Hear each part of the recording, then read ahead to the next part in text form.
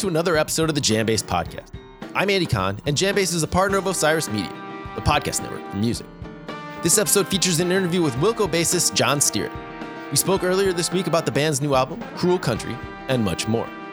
Stick around. That interview is coming right up, right after we hear about this episode's sponsor.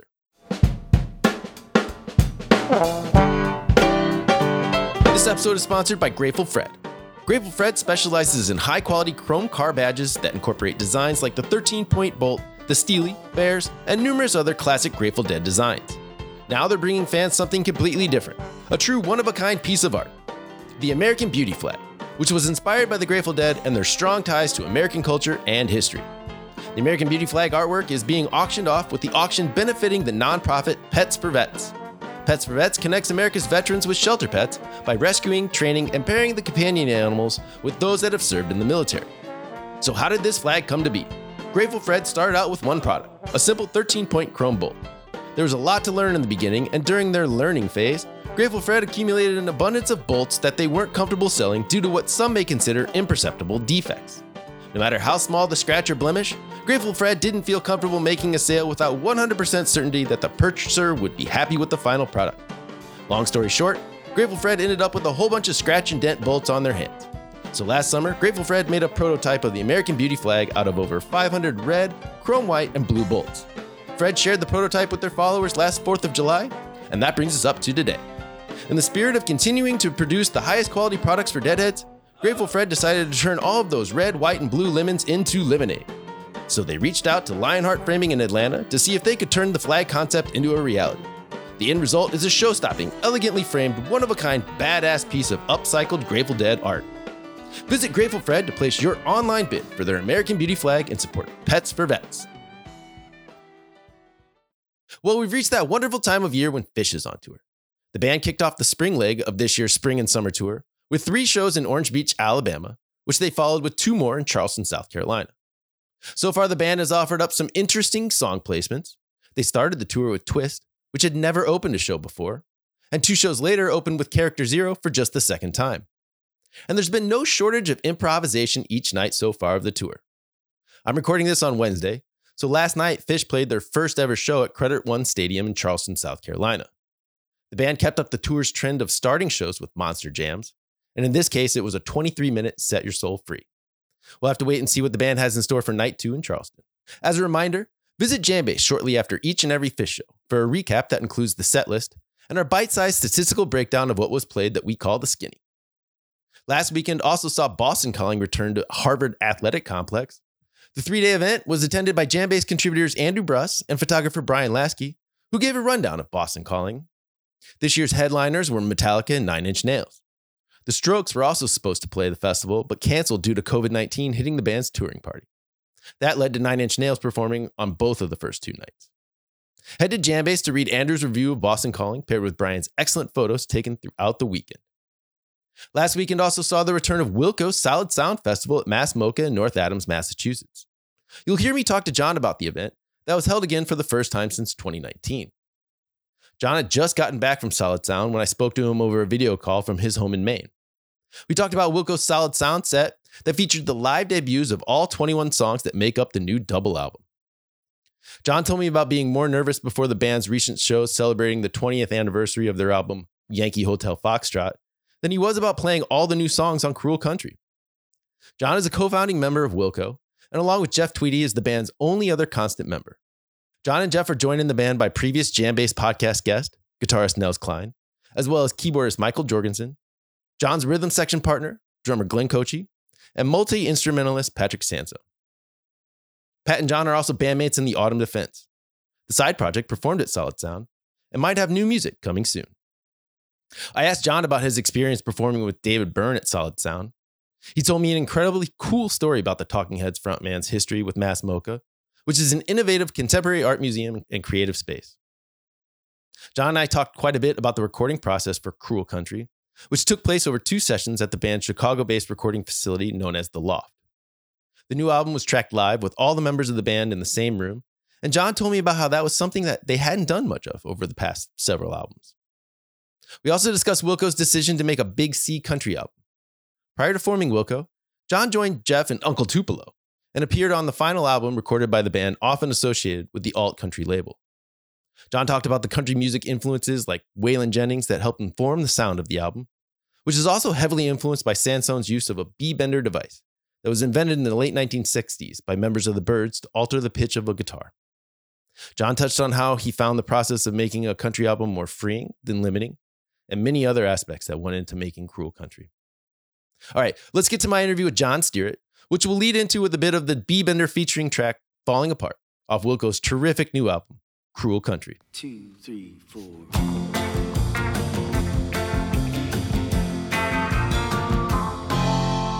Now don't you fall apart while I'm falling apart. Why don't you get in line behind the tears I'm crying? I know our hearts aren't very smart, but you're gonna have to learn when it isn't your turn somehow. 'Cause I'm gonna be the only one falling apart right now. I'm here with John Stirratt from Wilco. We're going to talk about your album, Cruel Country. It's the 12th studio album that the band's released, and it came out just a few days ago. Congratulations. It's quite an accomplishment, a double album, 21 tracks. And you guys just played the album at your Solid Sound Festival last weekend, right? We did. Yeah, I just got back yesterday, and yeah, we debuted the whole record on Friday night. Usually Friday night of Solid Sound, we do something kind of special, and yeah. So it was pretty cool, pretty intense. Pretty special. Yeah, learning it all again and trying to play it in order. So yeah, it was fun. Tell me a little bit about what that was like. Learning, relearning the new songs and playing a whole set of brand new music. I assume then that there's a different sort of rehearsal that goes into that, right? Yeah, it's kind of funny because it is like this really, and I talk about it with the other band members and muscle memory and what you've learned, like, when we've certainly for Yankee Hotel Foxtrot, we played Being There at Solid Sound as well. Previous records and when you have this like history of playing a song over time, and we have played every song in the Wilco catalog at least maybe a couple of times, some thousands of times, right? That it exists in there in your brain and your on some neurological level, and how to just untap it and just try to open up to it. But it's really kind of interesting that a record that we made fairly recently, really, I mean, it was only like 2 months ago or a month and a half ago that we mastered it. Sessions can tend to be a blur like that. And a lot of these songs were, generally with Wilco, it's like really less than 5 takes. Sometimes we get up to in the 10 range or something, but it's rare. We usually stop and come back to it at that point. So this stuff these songs didn't really inhabit. It was just like this kind of fleeting. It was like a breeze going by one day. It wasn't like this. It never really got in. It never got stuck into my head in certain ways, and so it was like actually relearning everything from scratch, and and so there was a real challenge to that, but there is also this kind of safety net of the ensemble, and the fact that we you key off of other people doing their thing, and it's almost like this like kind of group force that's involved. So it's interesting. And I'm kind of more interested in all that kind of stuff the longer we do it, of like how you remember things, why certain things you remember. And, I'm sure other bands like that have that and sort of, oh yeah. And have them like Fish or something, have these repertoires that are huge like that, Definitely. So did it feel different were you nervous, I guess? Did you have a sense of like, I'm sure you don't really get that nervous that much anymore, but like going out and doing something brand new like that for the first time, did you have sort of a different feeling before you took the stage that night? I because it's solid sound, I weirdly don't get nervous because it is literally the most like That's cool. Hometown crowd we're ever going to have. And we've done it several times there. And you always have this feeling of like, wait, is this if something like, what would have to happen for me to torpedo this situation at this point? I'd have to basically collapse on stage. I mean, you know what I mean? I'd have to be basically rendered there's not much you can really do to sink it at this point. But I do get nervous, particularly that Yankee Hotel Foxtrot 20th anniversary thing we just did, because that was much different. It was theatrical. It was, we had strings and horns and a curtain and, so sure. I did weirdly get nervous for the early shows for those, but solid sound is definitely like a different thing. It's more comfortable. That's really interesting about the Yankee Hotel Foxtrot, because I mean, those songs, you play almost all of those songs fairly regularly. Like they're in your repertoire. And so like you have that muscle memory with those songs, but it sounds like the production of it made it challenging for you. It did. And what's funny is that we have played the songs a million times, and as we've done that, they've morphed into these other things. So then that was the issue with that record, was going back and really like sort of really trying to honor all the tempos and all of the original parts that. And what we learned, it was really funny, but like going back and like, wow, I can't believe when did we start doing this or what this part? There was always a rhyme or reason about what we were doing. That was when I say, oh, now I understand why we did that, because there's that record is so insular and everything when you and taking that into a like, for example, like MSG or something like that, or some of the biggest places we've ever played. It's like there has to be this. There were some decisions made that made it to the point where we have to be a little bit more extroverted, or we change certain aspects of it. And I'm like, okay, but it was like working backwards. Like, this is what happened. This is why we did this over the years, and how it became this. So that. But going back to the muscle memory thing, that really is when things are slightly altered and you're like, oh, and you're changing things slightly, it's even more of a mind fuck or something. I bet. And you worked with the guests on Yankee Hotel Foxtrot. What was that experience like, incorporating them into the live show like that? We have had a horn section out of Chicago.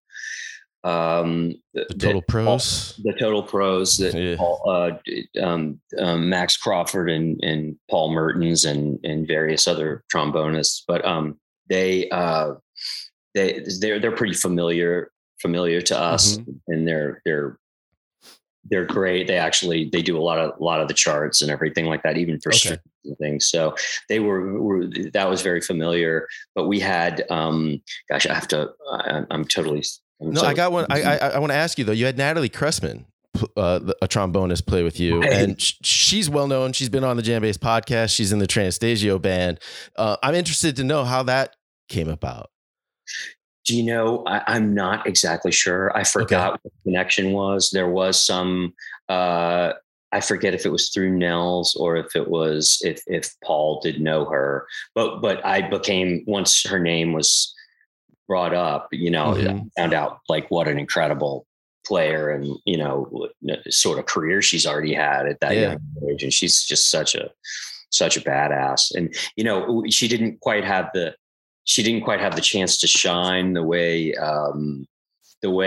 she does in Trey's band, I'm sure. It was mostly little parts and things, but she was just such a good sport and great energy. It was really cool to look at the set list the next morning and see pictures and see her on stage with you guys. That was really cool. She's amazing.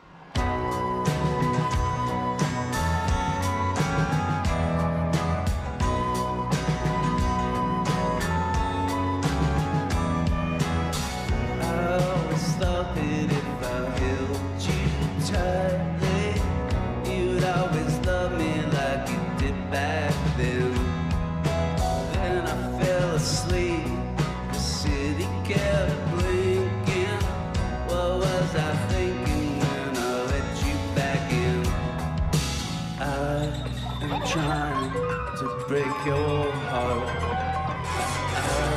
I'm trying to break your heart. Still I'd be lying if I said it wasn't easy. I'm trying to break your heart.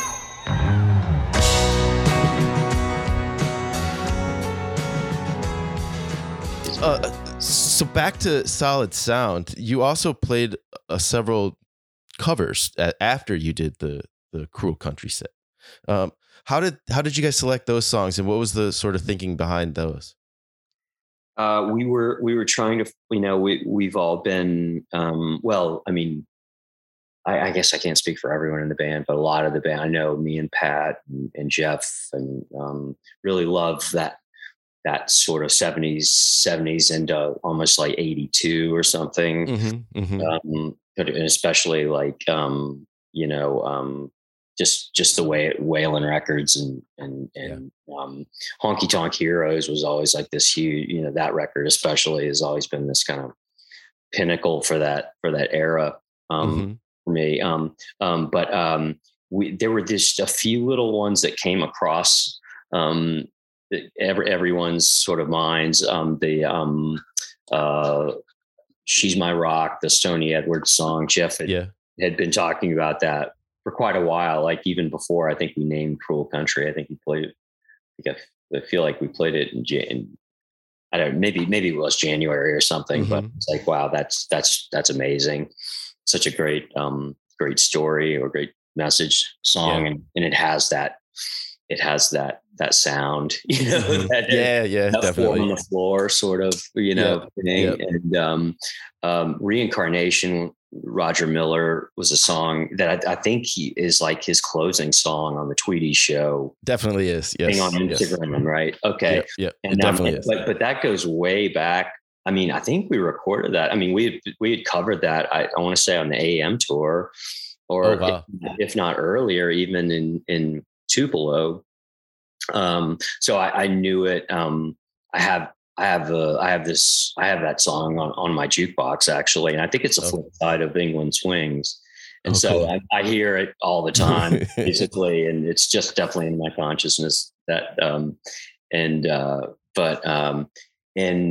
we had proposed some other ones. We were going to do a Honky Tonk Heroes song, but we sort of ran out of time. Unfortunately, we were going to do that song. That song Omaha. Yeah. And we were going to do that. That was like kind of a big. I remember we used to kick that around with me and Jay Bennett sort of bonded over that tune too at some point,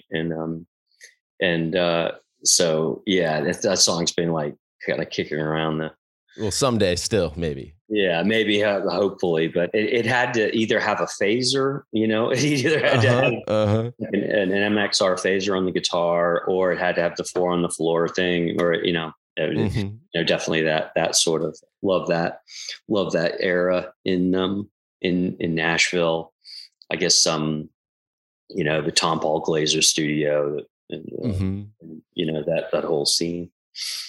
So when you guys were making Cruel Country, were you talking about records like that? Were you referencing other artists and albums? We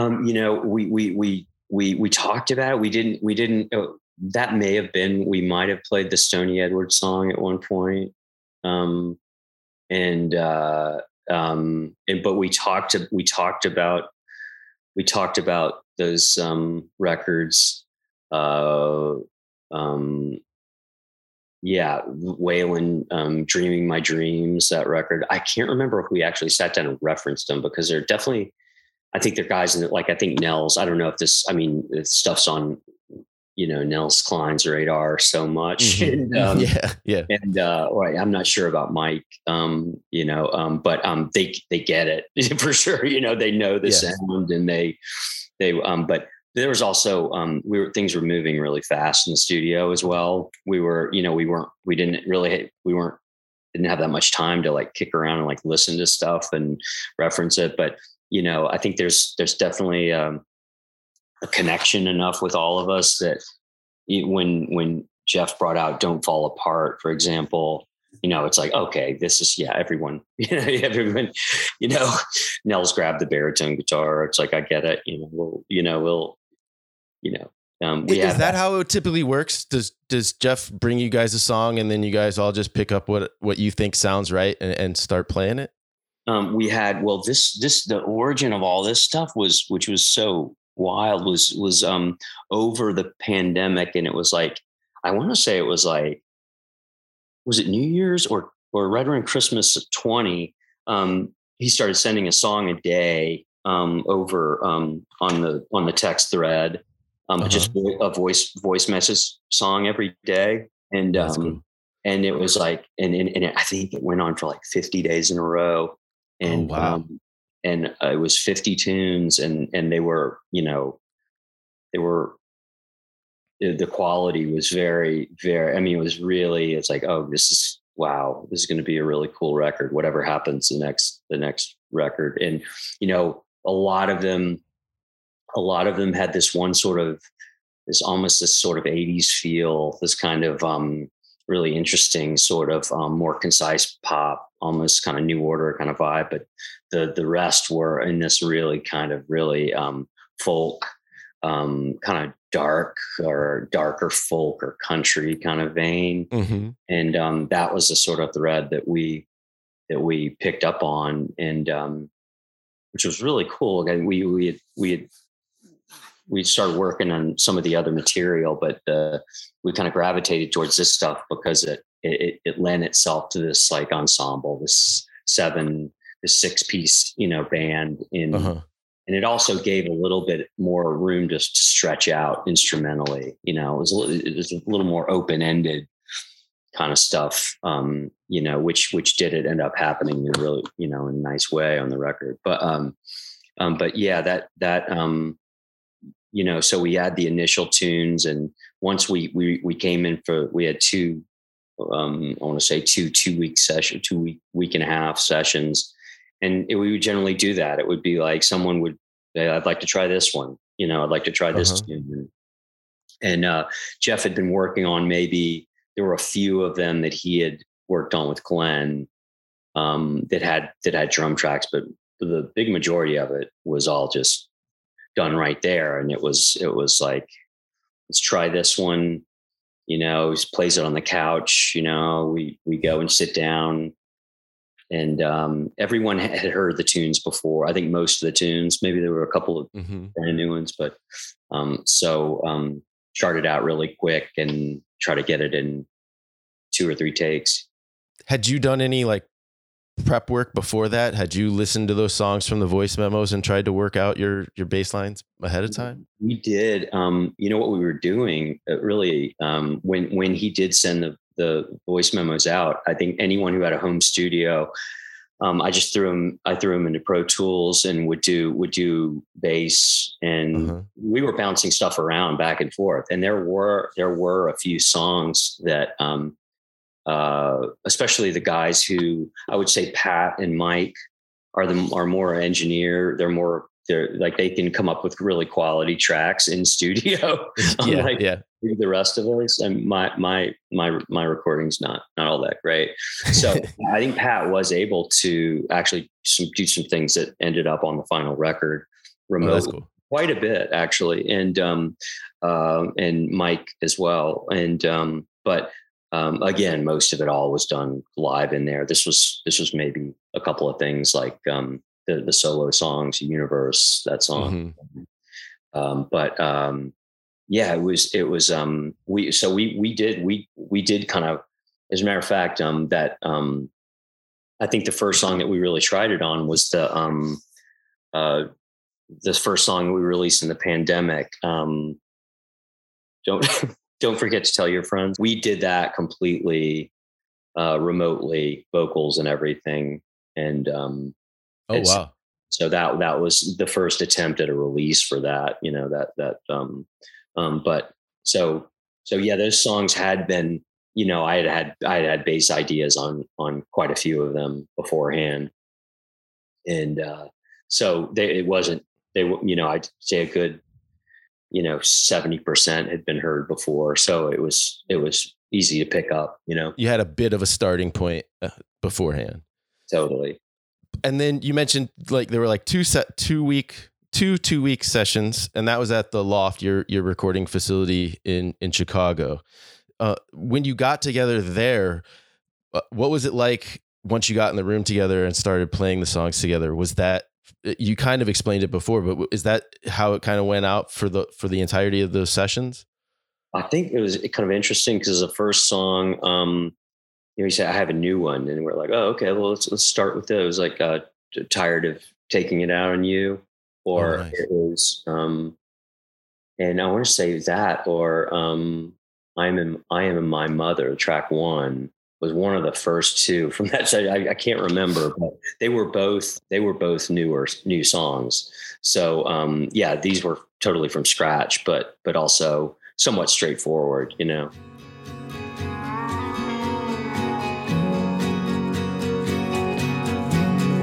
I'm tired of taking it out on you. Tired of needing to freeze my warmth away. Tear the tears out of your quiet face. I can't face the way I am with you, or replace the bite I'm chewing through. I'm tired of taking it out on you. And so it's like, yeah, good starting place. Okay, great. What are we doing here? Let's chart it out. Like, discuss and we basically sit in a circle, which I guess it's worth noting that really hadn't really happened since Sky Blue Sky, because certain challenges also sonically in the Loft, I think. Okay. With recording that way, and other methods of how to make a record, or other approaches, the previous, even from Whole Love on. We, over time, Tom Schick, the engineer producer, well, he's a house Loft guy. Yeah. He has really been able to, we can have piano, we can have any instrumentation in there, no baffles. And he doesn't have a lot of bleed. It's incredible. He really, I think, was able to really focus on recording the entire band at one point. Generally, even in the Whole Love, we would have to do 3 or 4 guys together, especially if it was loud. And then we'd have to decide who overdubs, and it just all of a sudden felt really, luxurious to be able to all sit around and discuss and just look at what chords and everything, lyrics Jeff had, the arrangement, and then just take a stab at it all together immediately, see how it went, and then make suggestions. Do we need another part? Is it too short? Is it, too long? And we, I think, looking back at Sky Blue Sky, that was our first record together. And in a way, back then, hammering out arrangements, which we did together, we just hadn't had the history that we had by now. So things went just so incredibly fast that way. There were a lot, there's always minor disagreements, or like, oh, I think you should, but everyone's willing to, ask for something or give up something. And it it's never any, just everything is facilitated to kind of get to this point as fast as possible. And we're just, we were really able to do it this time and to get compelling takes, relatively fast. And so it's just, I mean, how there's so few bands that have been together 18 years, this lineup being together 18 years, and then, me and Jeff, of course, much longer. So, that it pays dividends in that setting. We're just really able to cut to the chase a lot faster. Did that come about organically, like kind of based on the nature of the songs and the way that you were recording, or did you intend like, hey, let's go back to what we did before and record all in the same room together and do live takes like that? I think there was definitely a desire, but from, I think most everyone to get back to that, to have everyone around really for the origin of the drum track and everything. I mean, I think, Ode to Joy had a lot of, quite a few tracks that were like, the arrangement was pretty much intact when, and very often they spent a lot of time getting the drum takes down, and then us coming in and replacing things. There were a couple of things done live on that, but mainly that was built. A lot of the last three records, a lot of the tracks were built. Drums. Start with drums and then add drums, and so not always a lot of live interplay, and certainly there's definitely a method or intention for that. We were with Ode to Joy, we were trying to get this, kind of primal drum thing, and Glenn had a lot of time really doing,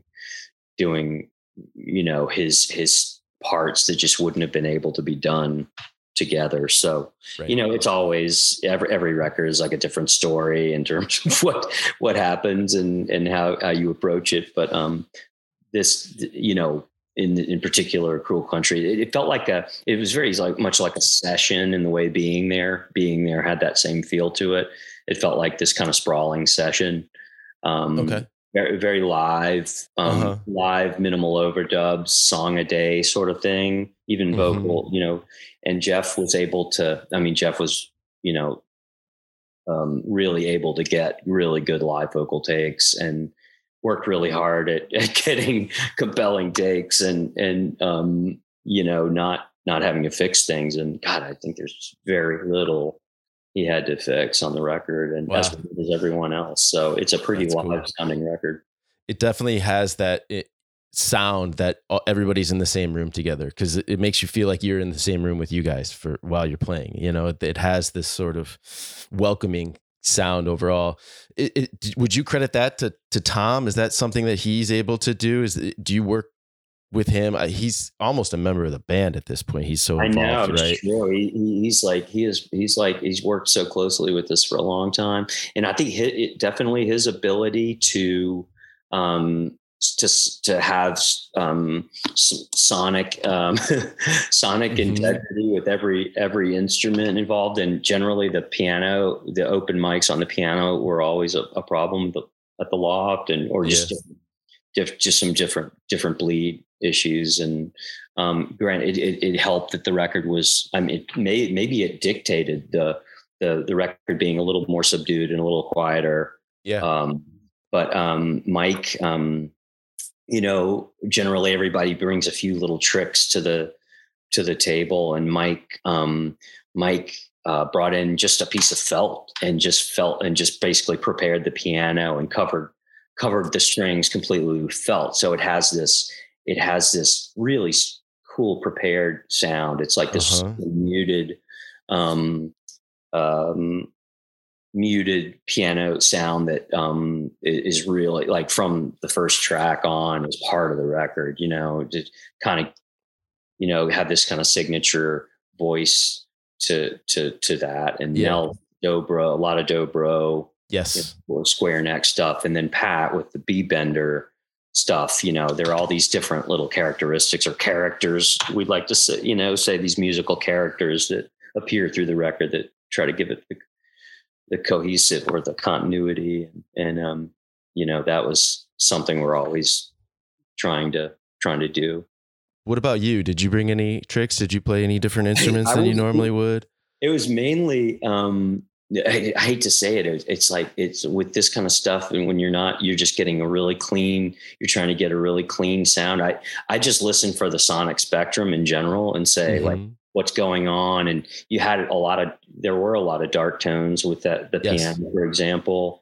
And then Jeff playing, generally playing some beautiful Martin guitars, but tuned down like half a whole step. And so big booming Martins. And so I was like, okay, I need the fattest basses I could find here, basically.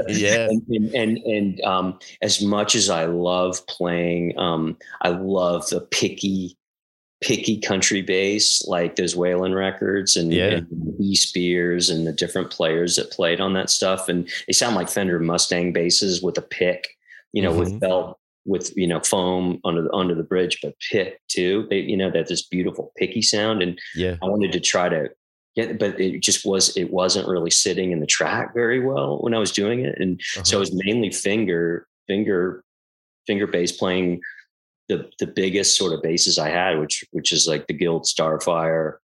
That's been around for a long time, and just to try to just give a bottom to this big ensemble. And it, as soon as I found that, it was kind of hard to get away from it, And so it became this kind of that band sound that I think probably has, even especially on side 3 and 4, those tunes that really have that sound. I think so. I think the country aspect gets more apparent as the record goes along. Like that last side, like you said, kind of does sort of dig into that a little bit more. When you guys were making the album, were you talking about it being I'm using air quotes, a country record, a big C country album? Was that part of the conversations you guys were having? It was a sort of, Jeff relaying the idea that, wow, I could write these songs all day, sort of thing. Like this feels very home. Which he proved to you by sending you 50 of them in a row, right? Right. And, granted that stuff had some of the other sure stuff in it, so it was a little bit like, well, it generally, it's just a comfortable place that Jeff likes to be, that folk based or country based songs, it is certainly in his wheelhouse and always has been. I think some of the, once it became clear that, like the country as a metaphor and the whole thing, and this idea of the USA and country, meaning, more than one thing. It was sort of liberating in a way. And it was, I think, ironically, when Pat started really playing the beat bender, because a lot of the guitar interplay stuff we were doing, before that Nels and Pat were some of those longer passages, like Bass in My Skull, that song, and the Bird Without a Tail. That long passage in the middle. There's like 12. It's like still a lot of 6-string going on, but once he got the B bender, when that enters the conversation, then all of a sudden it's like Burrito Brothers. It's like late 60s California country. It's like, it's so, identifiable and it's just like, that is like the cosmic country sound. And that, once that entered the conversation, then we were like, okay, this kind of has to be, this is a main character of this record. And that feels pretty overtly country. You know what I mean? Yeah. Whereas in years past, we had, Uncle Tupelo they had flown the flag for, hey, the Carter family and the Minutemen, this idea of all that. And then, sort of bristling. By the time Wilco happened, we were looking for an identity, and it didn't want to be. It didn't want to be that. It didn't want to be what Uncle Tupelo had done. So it's been constantly fighting this. And I remember like sort of just I mean even. Just this. I mean, we would have never put a B bender on a record, or I don't. Well, no, I'm sure Jay Bennett had, he had ability like that. Yeah, he never played a B bender, but it almost sounded like he did. I remember him even trying to just get away from that. In those days. So you guys did actively try and avoid that in the past? It sounds like you would have a discussion and say, no, let's not do that. It's too country. Well, or it's, I think it was just, I think we were just much more, well, I mean, just at least the way everything trended by the time Being There happened, we did have these folky songs on it, but we were much more interested in myself, and I could probably speak, for Jay Bennett as well, just much more of a pop, like especially like late 60s, early 70s English pop influence, trying to apply that to the songs that were brought by Jeff, and then but also with this experimental kind of thing. So that was what we were interested in at that point. It was, and even though we had Far Away, a song like that on the record that was beautiful, and but it's like, I remember, I think I remember like Jeff asked, that was when we found out Jay Bennett could play the piano, and it's like, hey, let's do some of that, your beautiful sparse piano, and make it sound more like maybe Pink Floyd instead of your country stuff that would sound like, like something alt country, 1997. Yeah. Did you find the experience of saying we're going to make a country record, was it freeing or was it limiting, or did it fall somewhere in between? I think it was. For me, it was just like pure fun once the idea came about, because it did, talking about being really into that real era of 70s country. And just to be able to mine that a little bit, because now there's just so much. I mean, we're so old. There's so much time has elapsed, and we don't really, in a way, to answer your question, really at this point, we don't really care about any. We just do what we do, and we. So we weren't. I wasn't really worried about. I don't think any of us were worried about this idea. I mean, the idea of going country was kind of a funny idea for Wilco, or however that was brought up. But no, if anything, it allowed us to maybe find to chase this narrow part of the whole country music, history that we were really interested in, which is that, a fresh new focus, right? To some degree. I mean, it was and something that was yet also in our ability, and it wasn't a stretch. It's not a stretch. It just, I think it just narrowed. We were just able to narrow that whatever we thought of country into what our interests are, which is that era, that era of 70s, early 80s country. And did you ever think it have fun with it? Sure. Did you ever think it wasn't country enough? Was there ever like, hey, we should add more dobro? Well, the beat bender did end up on stuff that it wasn't on initially, because it did become this kind of important character of the record, and pretty much everything we put it on was like, oh, okay, that's right, that's where it should be. But at the same time, the record is this big sprawling thing, with like the Many Worlds tune, that jam, I mean, which is just very SoCal, like late 70s, I mean, so it's, and then songs like Empty Condor and the Mystery Binds, those are not country whatsoever. No, not at all. Yes. I mean, there is this thread, and once the thematic idea had been made, and it was like, oh, okay, well, once the title had been brought up, and it wasn't necessarily music, it's more about artistry, and as I mentioned, was a little bit liberating. I imagine. We can get going. I do want to circle back real quick to Solid Sound, because you did get to share the stage with David Byrne just a couple of days ago. What was that experience like, getting to hang with him and meet or see him, I guess? He is great. I mean, it's such a, he was just so lovely and affable, and kind of, I think he had made a connection with Terry Allen. Yes. And they had played together, but he came so ready. I mean, I think he made a little demo of California Stars and sent it to Jeff. And it was so cool. I want to hear that, man. David Byrne singing California Stars. It was just like, that's cool sick. That? Yeah. Wow. And so he was, but we've had, I think a lot of the band has had interaction over the years. I met him first, and I met him in Dublin in '98 when we were making Mermaid Avenue over there.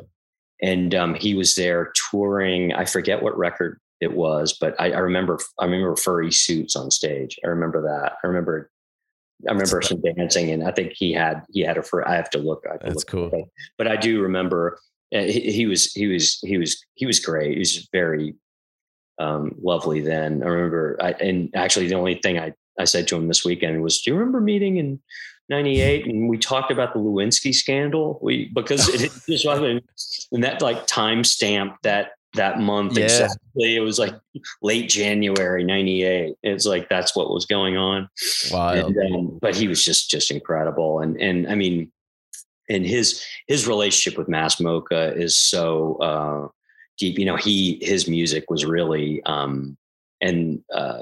important to the continuation of that institution, actually. And there's a wonderful story the director Joe Thompson tells about he was the Republican governor of Massachusetts, William Weld, touring Mass Mocha. And at the time when Mass Mocha had received some funding from actually Michael Dukakis, governor, Democratic governor. Yep. Weld had taken over and won the election, and kind of just said, we're cutting all funding for this. This is a crazy idea, this big museum in Western Massachusetts. And it was like sort of a potential death knell. But he just showed up one day to the museum in the motorcade, and David Byrne was the artist who was showing at the time. And is an amazing story. I almost feel like I shouldn't give it away, because Joe Thompson, the former director of Mass Mocha, gives the best the story. But the long story short was that William Weld, and it's a sort of David. It was a pretty provocative show that he was showing at the time. It was a lot of and Weld went into, he said, what are you doing here? Like I want to see what you're showing. And they were like, oh boy, this is, he got the headphones and went in and came out and asked Joe, he said, what's your favorite Talking Heads, or what's your favorite Talking Head song? And Joe mentioned Heaven, and William Weld recited all the lyrics back to him. Oh wow! And it turned out he was a huge Talking Heads fan. So he had one good thing, right? Republican governors we have now that are like huge Talking Heads fans. I think that's what's wrong with the world. Like only in New England, for one thing. I'm sorry. Yeah, right, but, exactly. It had a lot to do with the museum surviving. And that's really cool. It's a wonderful. And Joe Thompson, actually in the documentary. Museum Town, he talks about that meeting, and if you want, he tells the story in a much better way, because he can recite all the lyrics. Yeah, sure. But very cool. Great story. So David has this amazing connection with Mass Mocha, and that's David, really cool. He did as well in it, and really funny. That's really cool to have him kind of come full circle there. Then. Yeah, it's incredible. I think he's definitely popping every couple of years, I think, to see what's up.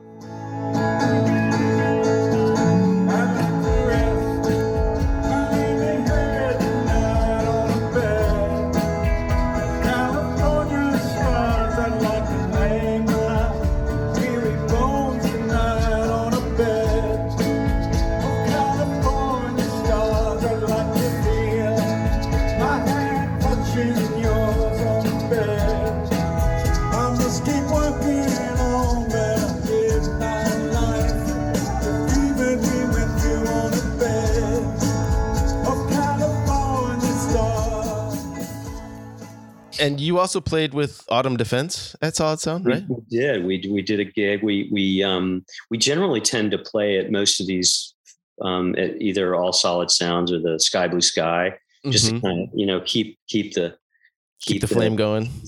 Yeah, and I saw you guys play in the early 2000s in Iowa City. Oh wow! Yeah, Gabe's. That was going back. Yeah. We had it's like we've had, I was just feeling how lucky, I mean, to be able to play with people as long as I played with Jeff or with Pat. But we have the same situation with Autumn Defense. We've the rhythms, Greg G Wiz Wazorek, the drummer, we met in New Orleans, and he played on the first Autumn Defense track in '99. And James Haggerty on bass, who's been with us since 2009 or something like that. So they're just incredible musicians, and Pat's guitar ability and songwriting and our harmony and stuff. It continues to make it really fun. And the turnout was we were blown away because it was Sunday. We were just so tired at that point. We were just beat, and it was a packed house and really, really nice audience. And so, we're getting back in the studio this year. We had plans before, and then the pandemic happened. We couldn't make it happen, but we are going to make another record this year. And, it's amazing to get together when we do. That's great. Again, that's fun. Exciting. Yeah. I'm hoping there's new music from you guys soon. That's great. Me too. It should be. There will be something. I'm not. I don't know exactly when, but sometime. Yeah. Awesome. Well, you've got a few weeks off before Wilco heads overseas for tour, and then you're touring quite a bit the rest of the year. So hopefully we'll get to see you out there. And thanks for taking the time to talk with me today, John. Stay safe. I really enjoyed it. It's been a good time, and I hope, I hope it's, I hope we can get up on Minneapolis. I don't have us on. Sing in the choir. All you have to do is sing in the choir. All you have to do is sing in the choir with me. With me.